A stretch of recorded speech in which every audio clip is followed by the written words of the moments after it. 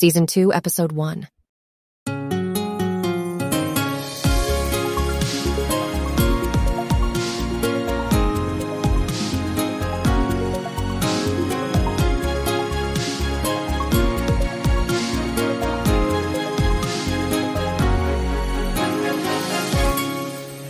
Hello, I'm James Roy Lawson. And I'm Pat Axboom.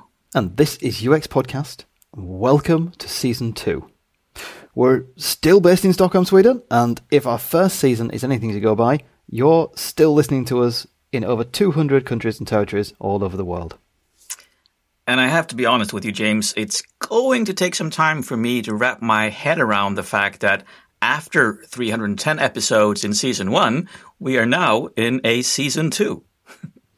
We are, but I'm going to reassure myself by calling this one episode 311. Excellent. Donna Lichaw is an executive coach, keynote speaker, and with us today to talk about her new great book, The Leader's Journey, Transforming Your Leadership to Achieve the Extraordinary. Her mission is to help unconventional leaders transform their impact so that they can make a positive change in the world. Donna works with superheroes and teams of superheroes at companies like Google, Disney, Twitter, Microsoft, MailChimp and Adobe, as well as a plethora of startups and non-profits. I want to work with superheroes. You can learn more. You are a superhero pair. Of course. We all are. You can learn more about Donna, her work at donnalichaw.com, where you can also get her free newsletter, toolkit, exercises, workshops, courses, and of course, info on how to order her books. So the regular listeners to the podcast will know over the years, I anyway joke about the fact that if you've got something really important to say in your book, you've got to say it in the first 3 chapters, because I'm terrible at reading full books. It's a thing I work on constantly to try and overcome. And today, ahead of this interview with Donna, we were supposed to skim the book, to prepare ourselves for the interview.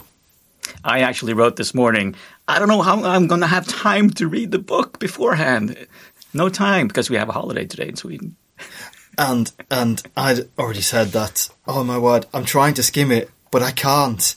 I kept getting drawn in, and I found myself reading the book rather than, every time I tried to skim it, I ended up reading it. And it's kind of testament, actually, to the book that it's kind of unskimmable. Yeah, because then I started reading it, and it was like, oh, and this is literally a quote from our chat this morning. Wow, this is a good book. It's speaking right to me.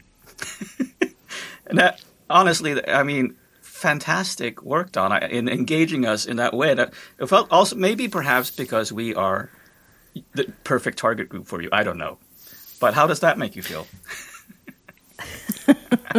The honest answer, if you want it, is, I wrote the book for busy leaders, busy CEOs, busy executives, and I always try to make my work very, very skimmable and scannable so you can just zip through it. And so on the one hand, I'm so glad I suck you in that way, because it's all so important. On the other hand, I'm also thinking, oh my God, but I like, crap, what did I do? But no, I think if your experience is like all of my other readers, it's you're going to read it all, but you will zip through it because you can't stop reading. So,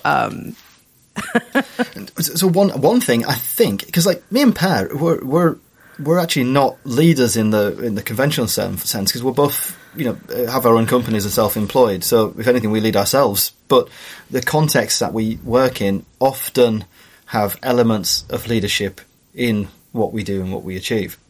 But I actually personally think one particular aspect of the book that makes it approachable is the superhero theme to it, or structure to it.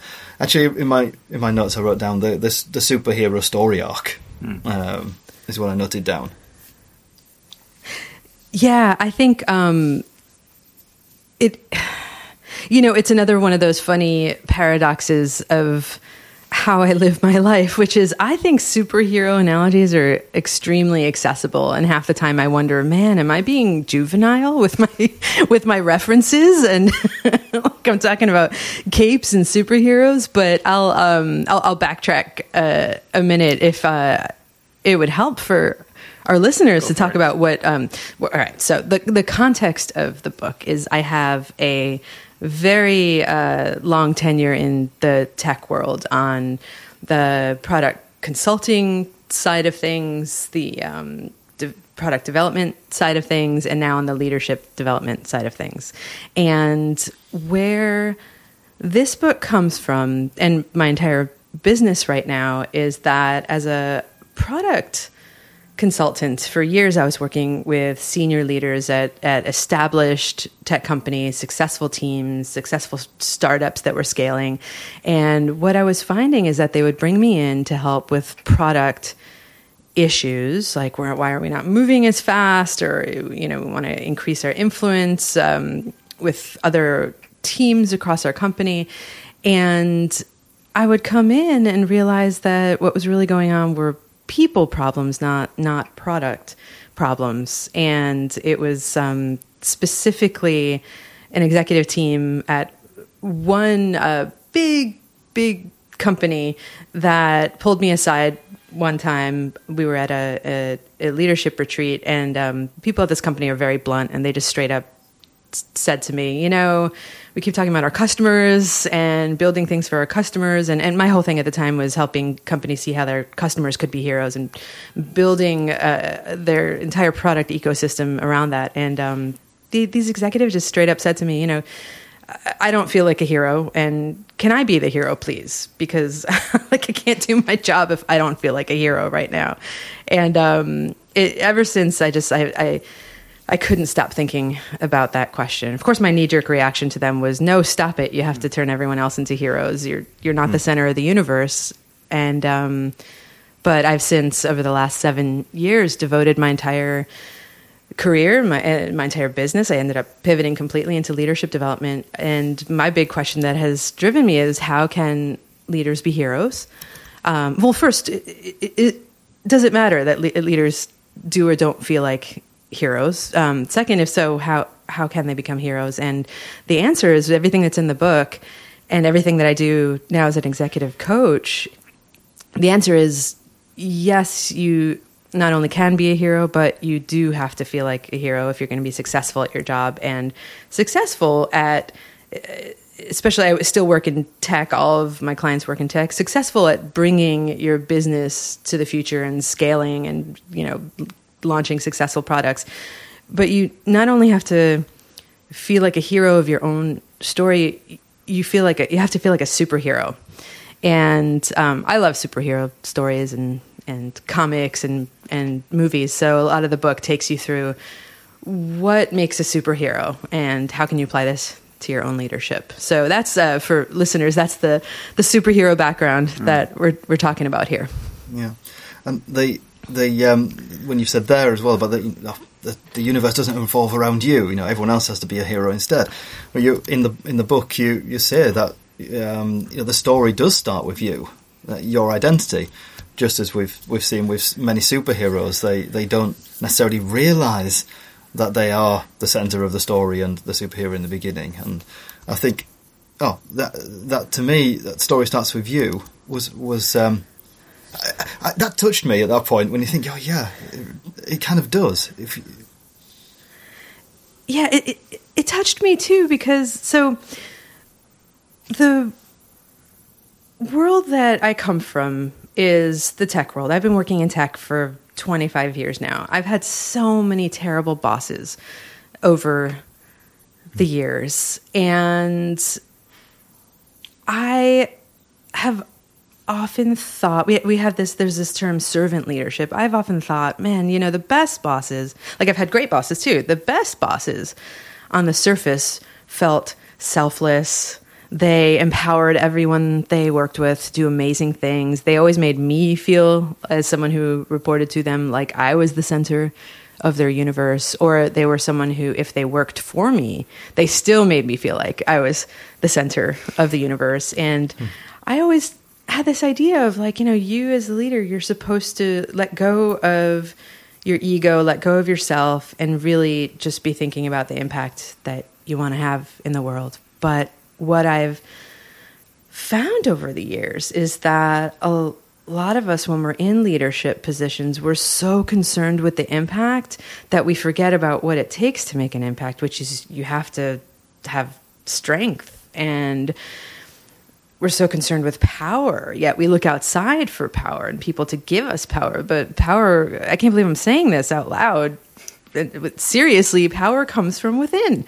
And I'm not a very woo-woo person, but now apparently that's the industry I'm in, which is helping you find your inner power so that you can bring everyone else along, help them find theirs. And that's how you build successful businesses. So yeah, it's totally like the movies when, an unlikely superhero suddenly shows up and they keep bumbling around and making a mess out of everything, and then they learn, oh, hang on, it's me all along.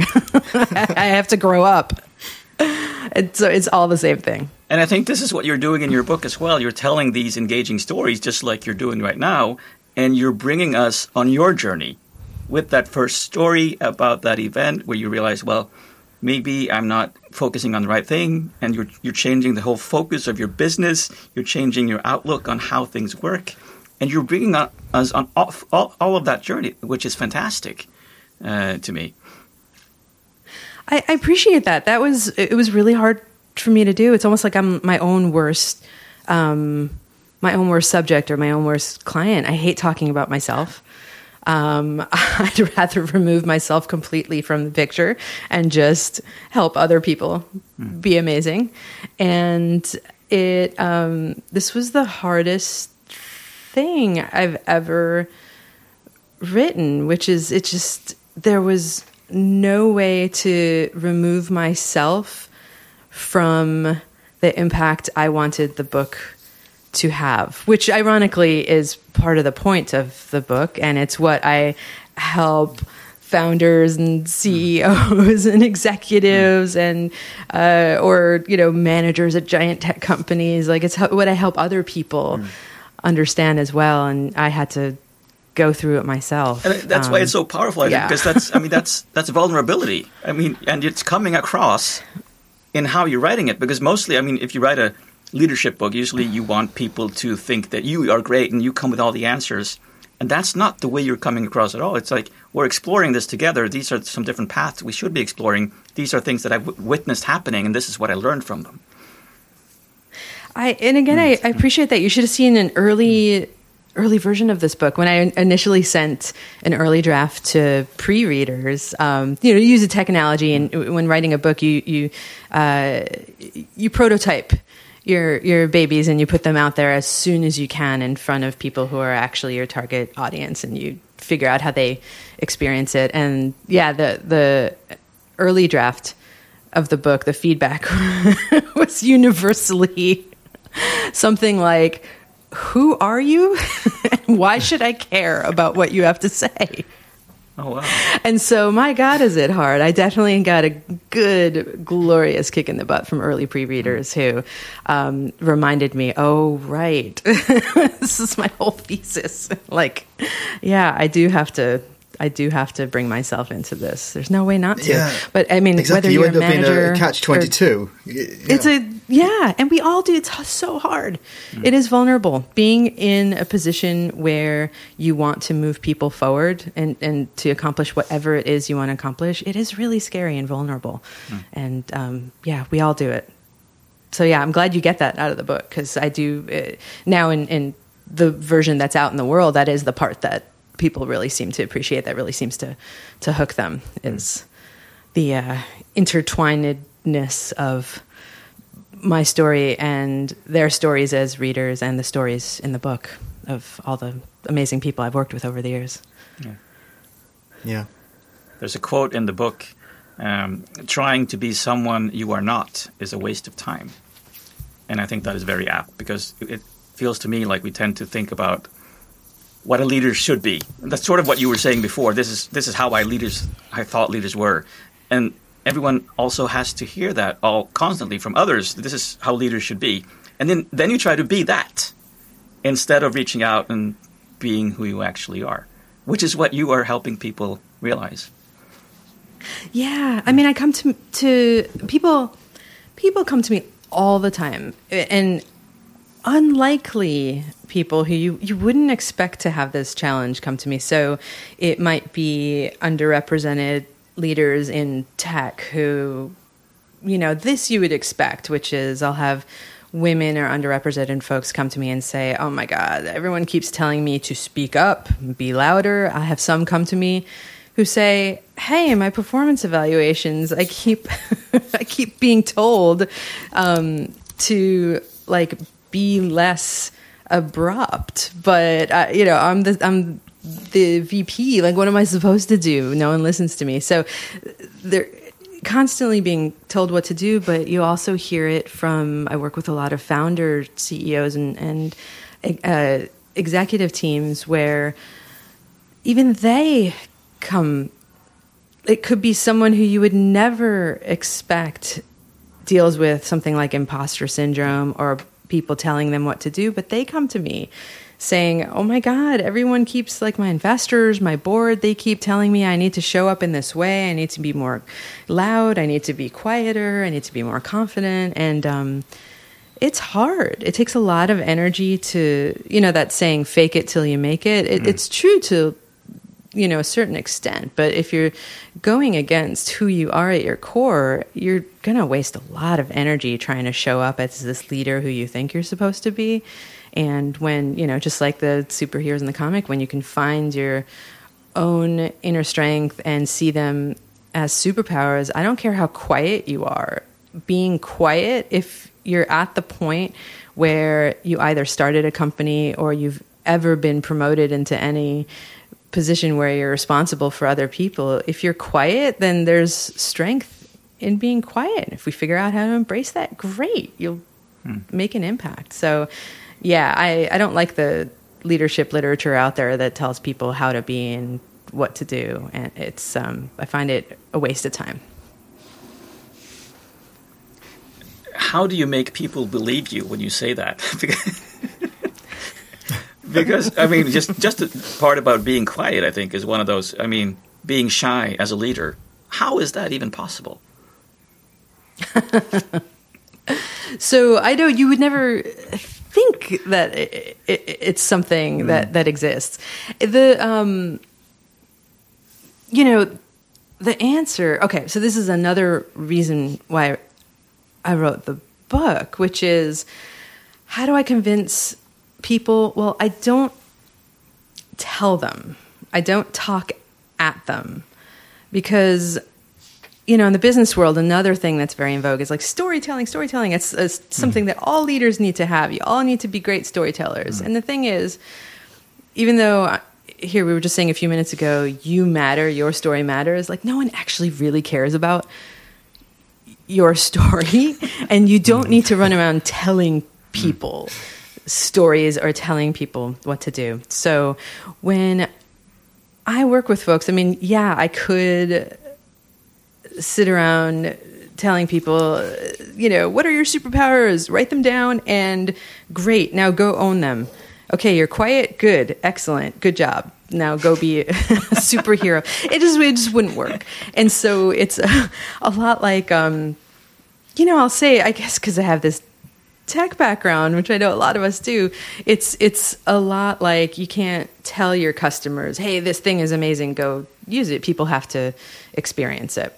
And so when I work with executives, what we do is we treat their leadership and the impact that they want to have almost like a research project, where we go and we mine their past experiences. So how have you showed up in the past? How have you made an impact in the past? When you do that, that's one facet of being able to see, actually, I'll use quiet leadership as an example.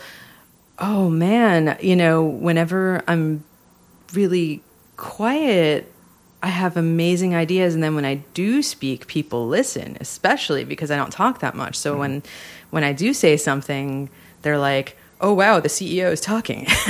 We have to listen. Right. And so it's, one, mining your past helps you see how your strengths have played out before and have moved you and others forward. But it's not enough. And so another thing we do is we go out and we mine your people, your system. And I'll go out and talk to people. So it's really like a user research project in this sense. I talk to people who work with you, who rely on you, who you want to move your business forward, and who are essential to your success. And I find out how they experience you. So just like you would go out and talk to customers, find out how they experience using your products, or you go out and talk to customers and find out how they get things done, or what's important to them, or what their goals are, what their dreams are, what magic would look like if they could wave a magic wand over the problems they have and your product could save the day. It's the same exact thing. And so when I go out and I kickstart conversations between a leader or a team, because this is the same with teams, although that will be probably my next book whenever I'm recovered and ready for that. The third one in the trilogy. But, exactly, yeah. You go out and you find out what the real story is. You end up finding things like, I'll use quiet leadership as an example again. Wow, yeah, when they do speak up in a meeting, we listen, because otherwise they're so quiet. Or if they don't say anything in a meeting, we look over to them and find out what's going on, because we want to know what they're saying. And you find out what kind of impact you've had on people, and you can have, so that you keep meeting your shared business goals. Because ultimately, I think this is another misconception we have. Leadership, it's not all about just external influence, but it's also not just all about feeling better inside and getting rid of burnout and all of the inner mental health stuff. It's about finding that perfect mix of being the best version of you and making an impact. And you don't work in a vacuum. So you got to know how you're doing and how your superpowers are being experienced by your broader universe in order to really use them. I think that you don't exist in a vacuum, and I think what I liked about the retrospective approach or looking back approach that you talk about now and go through in the book, that you can use childhood as part of that process too. So you don't have to be an established leader with lots of leadership to look back on. You can be very new in a leadership role and still look back on earlier bits of your life and pull out these core aspects of what lies there underneath as your qualities as a upcoming leader.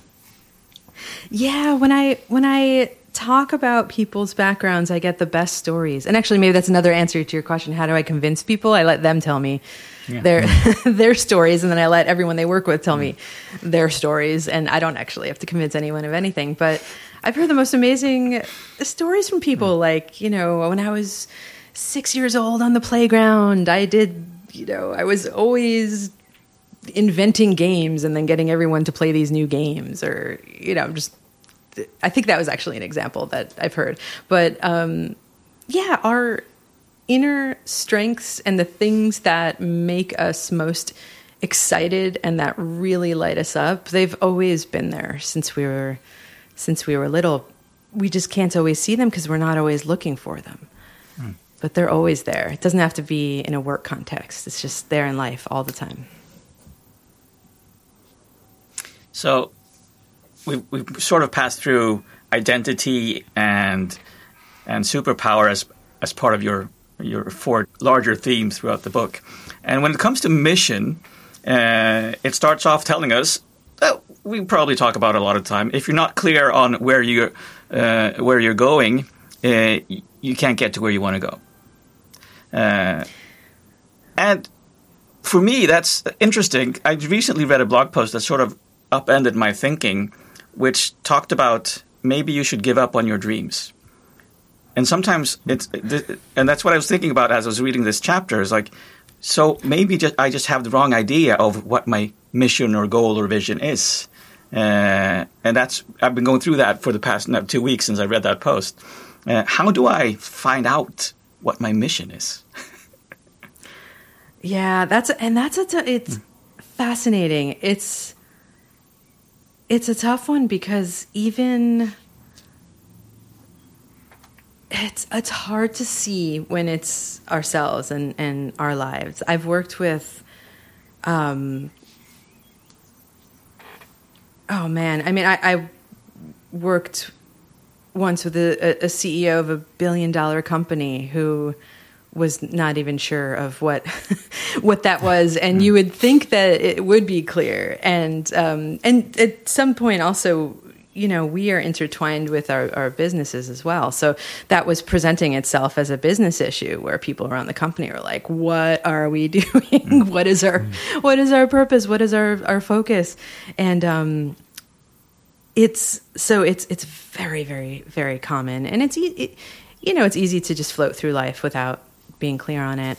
But so one, I will say, you are not alone, and that's okay. So, it's hard to do. Second, I mean, it's the same thing as finding your superpowers, which is when you can go through your past and really look at, all right, when was I at my absolute best in general, or when was I my absolute best as a leader more specifically? And you look at the outcomes you've had. So, for example, I'll use this inventing new games on the playground example, which is, I was always inventing new games on the playground. And what was the outcome? I got kids and all my friends to be really active and engaged and have fun. All right. So let's say that's it. And I'm just making this up on the fly, but let's say we look at some other stories of projects that you've loved working on at work. Oh yeah. Well, at my last company, I created this new organization from scratch, and we had a team of 5, and then, we had a team of 100, and it was incredible. When you look at the impact you've had there, what was it? Oh, well, it was incredible to get people engaged and involved in the work we were doing, and they had fun while doing it. And the fact that we were successful was great, but the fact that we had so much fun doing it was what really makes me happy. So let's say you hear enough stories like this. It could be that your mission is to engage your world and create more fun at work. It's a simple example, but if that's what it is, then let that become your hypothesis that you can now go test and apply to everything you do in the future. When you can evolve those, then it gets spectacular. I guess that doesn't stop. I guess that doesn't stop you from achieving business goals. I mean, if you think, if you come to that conclusion that you and what drives you and what makes you end up in successful places is happiness at work, for example, then I guess you use that to drive you and your group towards that, more business related objective. You do, and I think that's the key with all of this, is that you think of the inner mission as something that's going to then, it has to actually resonate with the outer mission. So your team, your organization, and your business, whether you own the business or not. If you don't own your business and you work for someone else, it has to at least resonate, because if what you care about as a human is not what your company cares about, you're gonna not just be unhappy, but you're not gonna do a great job and be as effective as you could be. So it not only has to resonate, but it's something that you can then align deliberately. So I'll use the happiness example. I once worked for a company where their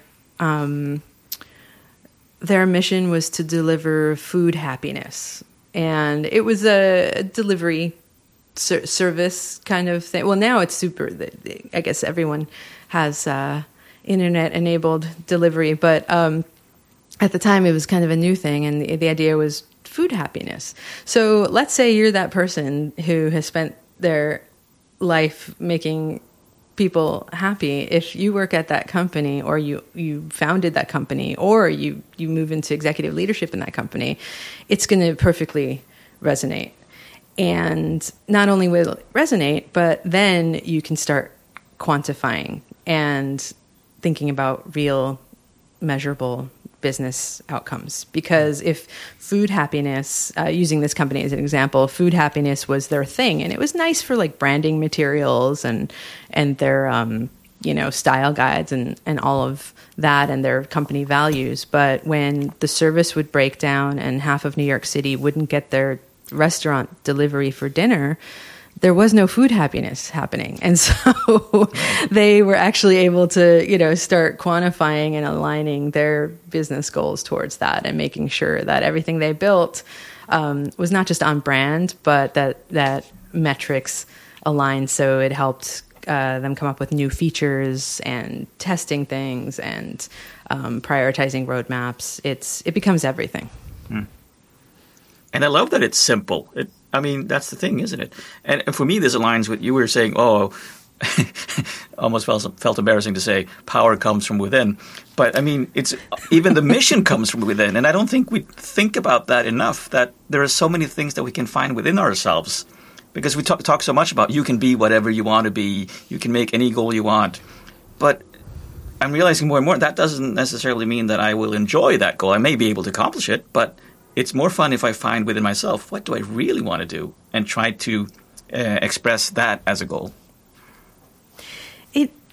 There's another piece also, which is it not only, it comes from within, and it's so important to see, because a lot of us in the tech world, again, whether we work for companies or we found companies or both, a lot of us are problem solvers. So we often mistakenly see our mission as fixing things that are broken, which is great. But when we do that, we lose sight of why it matters that we're fixing all the broken things. And when you're not clear on the big picture impact that you can have, life and business is just a game of whack-a-mole where you're just fixing problems all the time. And you're never going to be happy. Your team's always going to be frustrated, and your business doesn't thrive that way.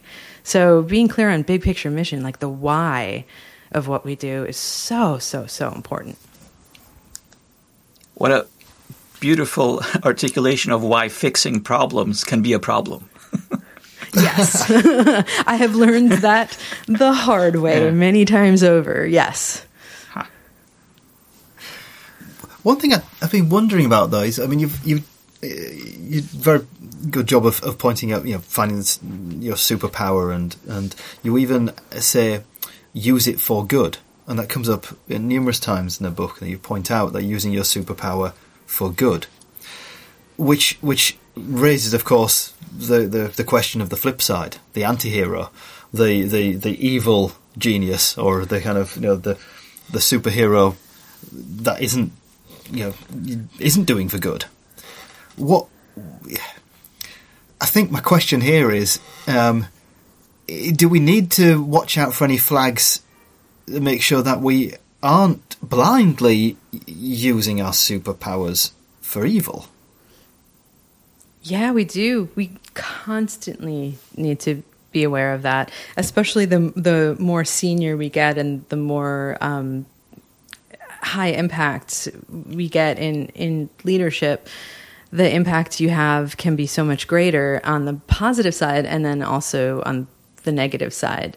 And especially in the tech world, this is such an important and timely issue that I see.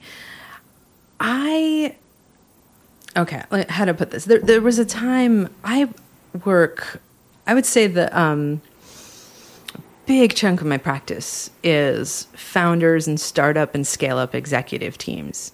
And I love that world. Even if I'm working with giant tech companies, it's still probably a startup or scale-up division at the tech company that I'm working with. And there's so much potential to do really cool things with technology and in building new companies and organizations. And there's so much potential to do damage on a human level to the people we work with and then to the world at large. And so I, partly wrote this book because I want more people to think about the impact that they're having in the world. It's a bit of a cliche in the tech world, what's your purpose? Oh, to make the world a better place. But it's essential, because if you're not doing that, what's the point? I mean, even, to use comic book metaphor, even supervillains think they're making the world a better place. So it's, and the best ones eventually learn how to do it properly, and then they convert over to the good side. But it's important to not just want to make the world a better place, but then to actually be able to measure the impact you're having and then see the impact and experience the impact you're having. And so when I work with people, I won't work with you if I don't think that you're adding value to our industry or to the world. And if you're unsure, I'll push you on it, because for me, the last thing I want to do is help more founders, for example, succeed if they're going to be doing damage in the world, or giant tech companies. And so although at the point that you're getting to the level of a giant tech company, it is a lot harder to measure impact in a way, because there's what your entire company is doing as a company, and then there's what your organization is doing as an organization within that company. So it's not easy, and I'll admit that. And I think we all working in this industry admit that, but everyone can have an impact. I mean, you even see this at big tech companies right now, with people quitting over certain ethical issues with AI, and then, people up in leadership realizing important people are quitting and trying to make an impact. So everyone can make an impact, and it's so important that we're thinking about it at all times. I think that's a beautiful note to end on. Thank you so much, Donna. This was fantastic. Thank you, Donna. Of course. It was a pleasure chatting with you both, as always. I'm going to come straight out with it, Per. I am a Donna fan. This is the third time we've chatted to Donna on the podcast. The previous time's been quite a while ago now, 2016 and 2017. But not only reading her stuff's great, talking to her is wonderful. Yeah, she's very insightful. I'm a Donna fan too. And I'm so pleased by how open she is, even about the struggles of writing her book, and how these early drafts that didn't resonate with her early pre-readers, she's telling us everything about. She's so open. And that's what I loved about the book itself as well, that she's so open, and that's what makes it so good, because you can sense that it's believable and it's about her, and she's putting herself. At the same inside time, the it's book. a story we all recognise. I mean, she says herself there about constantly being told to be something. The imposter syndrome, fake it till you make it, leveraging your strengths. I mean, so much of this is things we recognise. It's relatable. Definitely, yeah. And she makes it relatable. Yeah, it's very impressive. I mean, and I'm a huge superhero fan. You probably you not beat as me on much that as scale. I am. I mean, I'm slightly more sci-fi, I reckon, and you're slightly more superhero. But we're fans of things with powers, I guess. Which does lead me to the question, though, Pau. I mean, what are your superpowers? I mean, that's so hard. You kind of think that you know what your superpowers are, and you try to think about what context you try to find that in. Is it in the workplace, at home? What she suggests in the book is starting by identifying 3 of your own heroes, and then start thinking about why are they your heroes? What characteristics do you admire most about them? And I've always had one of my heroes is Astrid Lindgren, the author of Pippi Longstocking and so many other children's books. And I've tried to figure out, well, what is it about her? Is it her writing? Is it her style? And actually it's about her caring. So she cares so much about children, and that's her driving force. And I think that is what resonates with me. So I'm recognizing, by pulling from that, I recognize, well, that is what I want to contribute with as well. The thing is, I've actually, throughout my life, I always have a bit of a problem with hero worshipping. I've always been a reluctant hero worshipper, and it's partly because of the whole thing that heroes, it's your perceived perception of who they are rather than who they genuinely are. So I really like the example Donna gave about thinking back to your childhood, or rather thinking back in life, because that is undeniably about you. It's not about hero projection. It's not about kind of perceived qualities in people who are, they're marketed towards you. So you're going to have a skewed perception of some of these things. And thinking back about your life, that's why I ask you, what is your superpower? Because looking back, you've got a lot of decades of experience now to look back and think about that. And Donna herself, she called both me and you out without realising it when she's talking about the, trying to fix things and playing whack-a-mole. Fixing problems itself can be a problem. And, we're both guilty of that. So what's the bigger mission? What are our superpowers? Right. So, I mean, that's the thing, isn't it? You can get stuck in thinking that your superpower is something that you happen to be very good at. But it's not about the task. It's exactly what you're saying. What's the mission? Why are you doing these things? What are you trying to achieve? Yeah, so you've got your qualities. I mean, what are these superpower qualities? But where are they taking you?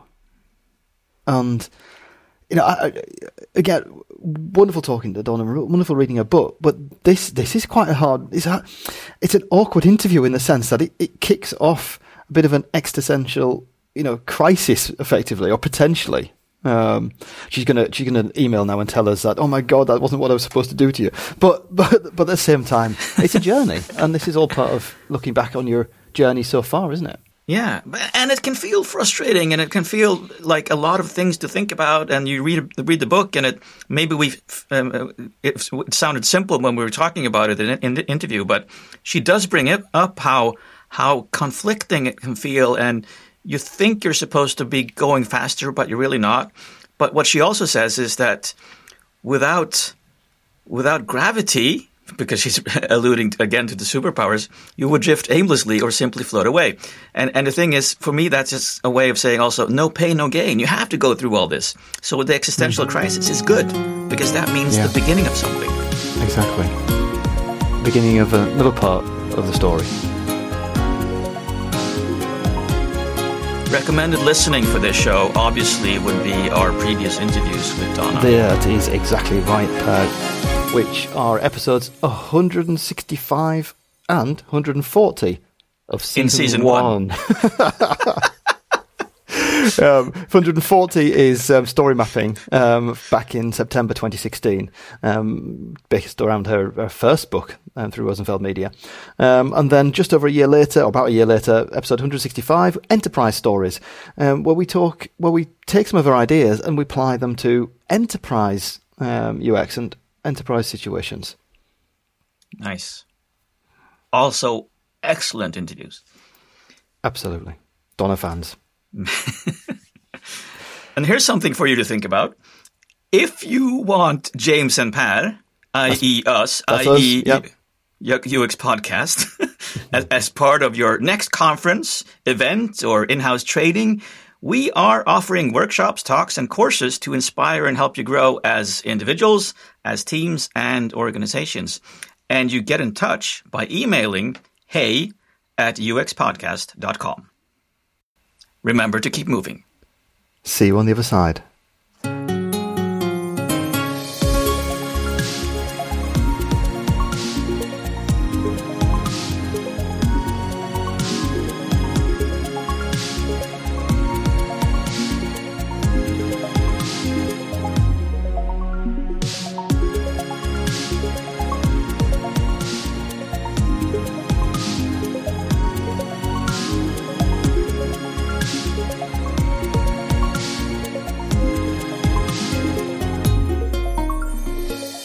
James, did you hear that Batman invited all the superheroes to an evening discussing Bitcoin investments? No, I didn't, Per. Yeah, Superman didn't go because it was a crypto night. Oh.